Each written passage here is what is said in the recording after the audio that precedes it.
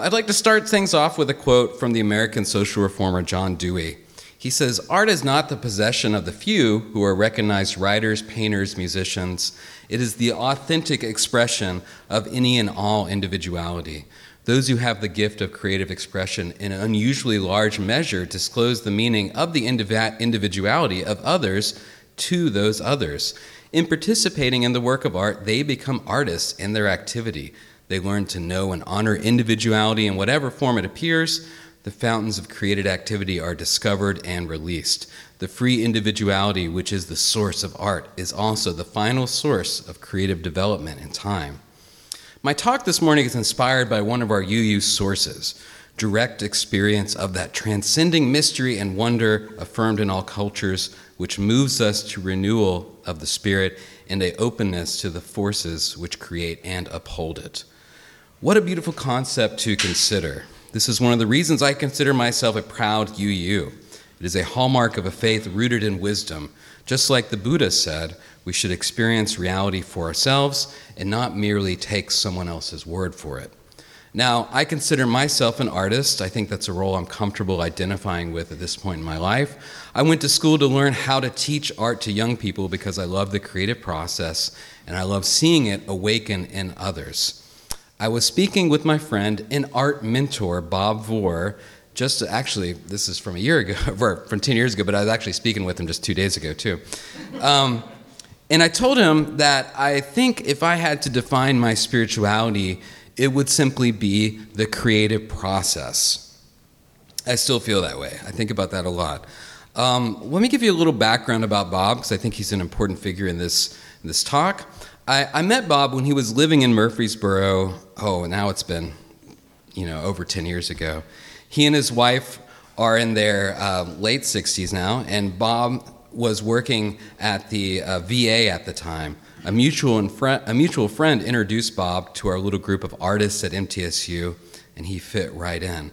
I later learned that Bob was one of the first Navy SEALs, and he fought in the Vietnam War. It wasn't something that he talked about very much, but occasionally something would remind him of his military years, and he would tell me about some of the horrors that he had seen. You see, Bob and I share a curse that a lot of artists have, which is a heightened sensitivity to the world around us. This can cause all sorts of problems, from depression to anxiety to crying when you look into the eyes of a cow. Oh, right. By the way, Bob and his wife are cattle ranchers in Wyoming now. He battles with ethical dilemmas every day as he ranches his 100 head of cattle, more like they were pets. He'll often just sit in the middle of his pastures, and the cows will come up to him and lick him affectionately. I'm not kidding. It really happens. So Bob and I talk a lot about the creative process as we both try to keep active, creating new art in whatever medium we happen to be exploring at the moment. I dedicate this talk to him once again. I hope he gets a chance to hear it. He has. He liked it 10 years ago. Hopefully he'll like it again. Today I'd like to outline what I think is my basic creative process, though it changes and evolves constantly. I'd like to try to link that to the idea of a spiritual practice. So I came up with 5 basic steps to this creative process. Step 1, make time to create. Step 2, get some distance from the new creation. Step 3, make time to reflect. Step 4, come back for revision. And step 5, finally, claim the work. I'll go ahead and put the disclaimer out there that I am no way the definitive expert on the creative process. I don't think one could ever truly exist, so hopefully I'll say something that resonates with you on some level, but feel free to disagree with me, and please let me know what your creative process looks like later on. Okay, so step 1, make time to create. The first and most essential part of the creative process is setting aside time to create. It seems so simple, but as the old adage goes, you are what you do. I learned long ago that if I wanted to be an artist of any sort, I had to set aside time to develop that part of myself. I had to make it a priority. For me, this means I have to give myself over to long periods of sustained attention. Those of you familiar with meditation will understand what I'm talking about. Giving yourself over to mindfulness. It's that mindfulness that helps me to create art. In that moment, I'm solely invested in whatever task is at hand. This might mean I'm timing my brushstrokes with my breath, painting slow in a rhythmic sort of pulse, or maybe I'm lost in an ecstatic fury of motion and revelry. Ooh. The creative state manifests itself in many different ways, which is why it's so fascinating and so damn fun. There is a misconception, I think, around the idea of inspiration in art. While I indeed have had flashes of inspiration, an idea or reaction that seems perfect, full of potential, I find that more often than not, creating a work of art takes place on much more mundane levels. Oftentimes, one simply must set up a space to create and work on art in a very real sense. The work part of the equation doesn't always seem to be as exciting as the initial flash of inspiration, but I find that getting into a habit of intentionally working on art has led to a deeper and more nuanced understanding of the creative process and the process of inspiration. Some folks might find this to be a childlike and selfish, and I guess it is in a way. Setting aside time to create is essentially like setting aside time to play. Some folks might regard that as unimportant, but I don't think so. It's the act of play that nurtures the human spirit and makes life worth living, in my opinion. In some ways, artists get a free pass on this issue. We get to act like little kids, can justify it with the I'm working on my art excuse. Even if you don't make art, I encourage you to make time for unstructured play in your life. Please, it's relaxing, it's rejuvenating, and nourishes your spirit. Step 2, you got to walk away from the creation. The second step of my creative process is to make a point of walking away from the creation. It takes a certain sensitivity to know when it's time to walk away from something you've been slaving over for a few hours. This is part of the mystery of art making that requires the maker to abandon his or her own work for a moment in order to get some distance and clarity. That distance and clarity, those are important words and ideas that I want to focus on for a moment. When I'm in the throes of creation, I can sometimes get a little overzealous. Maybe I get lost in the sensuousness of the paint a little too much. And before I know it, I've gone overboard and lost that precious aesthetic balance. That's why the act of walking away is just as important as taking time to create in the first place. This gives the mind time to reconsider what has been started. At this point, I usually look at a painting from different angles, maybe even turning it upside down for a fresh perspective. Then I take a break, sometimes for a few hours or even a day or more. And that leads me to the next step. Step 3, make time to reflect. Making time to reflect. This step requires time away from the act of creation that brought this artwork into being. In my own practice, this takes shape as a walk outside, perhaps some sitting meditation, or just mindfully focusing on a task that is not art making, maybe putting the dishes away, mowing the lawn, going for a walk. The point of reflection for me is to allow my mind time to open up and release any sort of tension that I'm holding on to. This also means letting go of any particular notions I might be having about my artwork for a moment. In a strange way, I'm actually letting my mind forget what I was working on for a moment so that when I come back to it, I can do it with a fresh perspective. During the school year, this is easy because I'm forced to work on my own work in short bursts of time throughout the week, interspersed with my responsibilities and schedule as a teacher. Even if I'm not consciously thinking about art, the act of getting into a different frame of mind away from my artwork I'm working on really helps a great deal. I like to think that the work is perhaps marinating in my subconscious for a while. It's soaking up any of the other flavorful elements that might be hanging around in there. So I'm talking in metaphor here because it's almost impossible to fully articulate what happens in the finer points of the creative process. That's why it's such a fun mystery for me to think about. The best I can do is try to keep that process alive and healthy.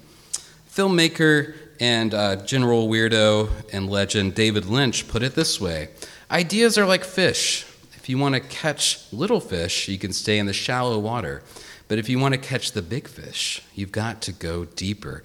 Down deep, the fish are more powerful and more pure. They're huge and abstract, and they're very beautiful. Thank you, David Lynch. So, this reflective process is certainly important, but it really leads the way for another burst of creative energy, which takes place as the artist comes back to the work for a revision. Yes, this is step 4. come back to the work for a revision. The moment when a work of art can really soar, in my opinion. This was one of the biggest lessons I learned in my studio classes so long ago in college. In some respects, this act of reapproaching the work of art is the hallmark of an artist that has, in some respect, matured. Let me explain that a little more so I don't sound so completely pretentious. Maybe it's too late. Say a young artist is working on a painting. She's really going all out and just feeling that good creative energy flowing. Eventually, she gets to a point where she is so enveloped in the process that she exclaims, "This is my best painting ever. A true masterpiece. It is finished." You see, at that point, she's still in the throes of her initial creative flow, and that is actually coloring her experience a little, like seeing the world through rose-tinted glasses. And that's totally fine, and it's great to just revel in that and enjoy it. But the painting may still be in its pupae stage, just beginning to emerge. There might be hidden layers that can still be finessed out of the ether, or maybe just a little touch-up or two. The problem is the artist will never know that unless she comes back to the piece for a revision. So much for not sounding pretentious. It can sometimes be a painful process to go through. You come back to the unspeakable masterpiece of last night only to find flaws. Oh no, I can't trust my aesthetic senses. I'm no good. I'm an amateur. I shouldn't even bother with art. Who am I kidding? Oh yes, that kind of destructive self-talk can come in so easily, but it's just a signpost along the way to show that you are progressing. Check out this quote from Ira Glass. No introduction needed, surely, for my UU friends. It still landed good. Ira is basically a saint around here, I'm sure. Nobody tells this to, he says, Ira Glass, nobody tells this to people who are beginners. I wish someone told me. All of us who do creative work, we get into it because we have good taste. But there is this gap. For the first couple of years, you make stuff. It's just not that good. It's trying to be good. It has potential, but it's not. But your taste, the thing that got you into the game, is still killer. And your taste is why the work disappoints you. A lot of people will never get past this phase. They quit. Most people I know who do interesting creative work went through years of this. We know our work doesn't have this special thing that we want it to have. We all go through this, and if you are just starting out, or if you are still in this phase, you got to know it's normal. And the most important thing you can do is do a lot of work. Put yourself on a deadline so that every week you will finish one story. It is only by going through a volume of work that you will close that gap, and your work will be as good as your ambitions. And I took longer to figure out how to do this than anyone I've ever met. It's going to take a while. It's normal to take a while. You just got to fight your way through it. Oh, I love that quote. I put it over the sink in my classroom and hoped that someone would take a minute to read it as they are cleaning up their brushes. Who knows if it sank in, but it always gives me hope. So after coming back to the work and revising it, either a little or a lot, then you get to this last step. But even if the work gets scrapped in the end, it's important to notice the process that you went through and take it as a growing experience. Easier said than done, I know, but it's worth trying to keep in mind so you don't drive yourself completely bonkers looking at the pile of garbage you might be accumulating. Anyway, the last step of the creative process for me personally is to, step 5, claim the work and let go.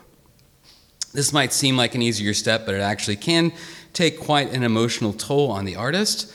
Let me relate it a little to my own art school experience. It's been almost 20 years now.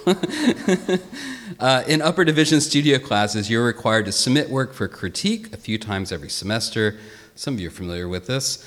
Everybody in the class, along with the professor, gathers around your work and talks about it, or just stares blankly at it, or rips it to shreds verbally. Whatever. It feels like a roll of the dice in some ways. Is the professor pissed off today?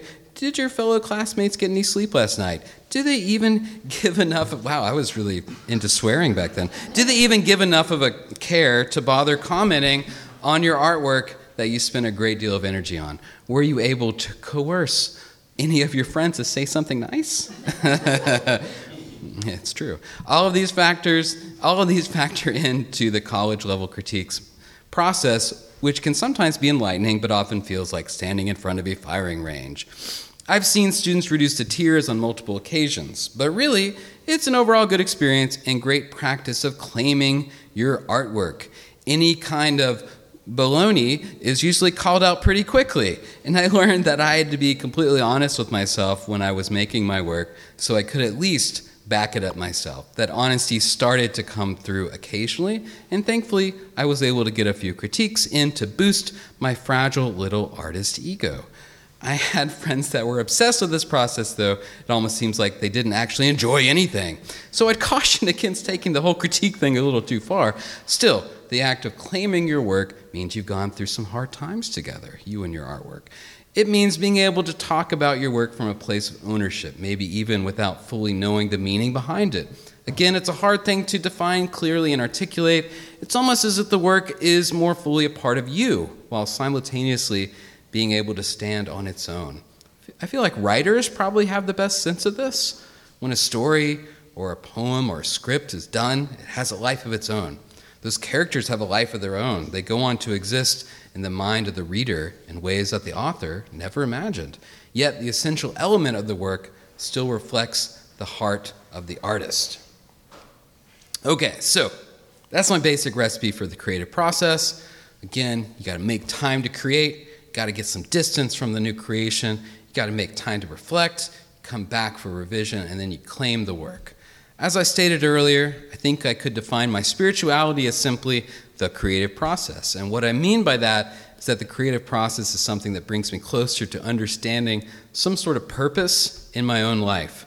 It gets me in touch with something inside myself I don't fully comprehend, that creative spark that all human beings have. When I work on art, I feel like I'm doing some sort of spiritual work.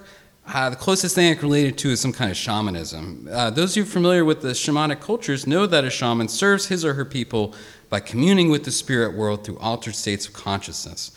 The shaman brings a sense of communion with the divine to others who might not experience it directly. Sometimes a shaman forces a community to re-examine itself, often in uncomfortable ways, or to look at a problem differently. I think artists serve a similar role in our modern society.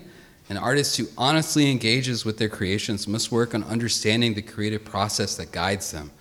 Artists work on finding ways to express the inexpressible, explain the unexplainable, and to F the ineffable. Okay. I've got to pause a little bit. Just stealing a little humor from Douglas Adams there. We do this without necessarily thinking about the implications that art has for the whole of society. But without the artist, our society would be missing a crucial guidepost. I say this not to puff myself up or to make what I do seem more important than it is, but instead to illustrate the spiritual significance of art making. It does have an impact on the outside world. I hope you've been able to glean something from my words this morning. I fully believe that art making has the power to transform people, and I try to be an advocate for contemporary art whenever I can. If nothing else, I hope I've reminded you of one of our very important sources, the direct experience of that transcending mystery and wonder, affirmed in all cultures, which moves us to a renewal of the spirit and an openness to the unknown.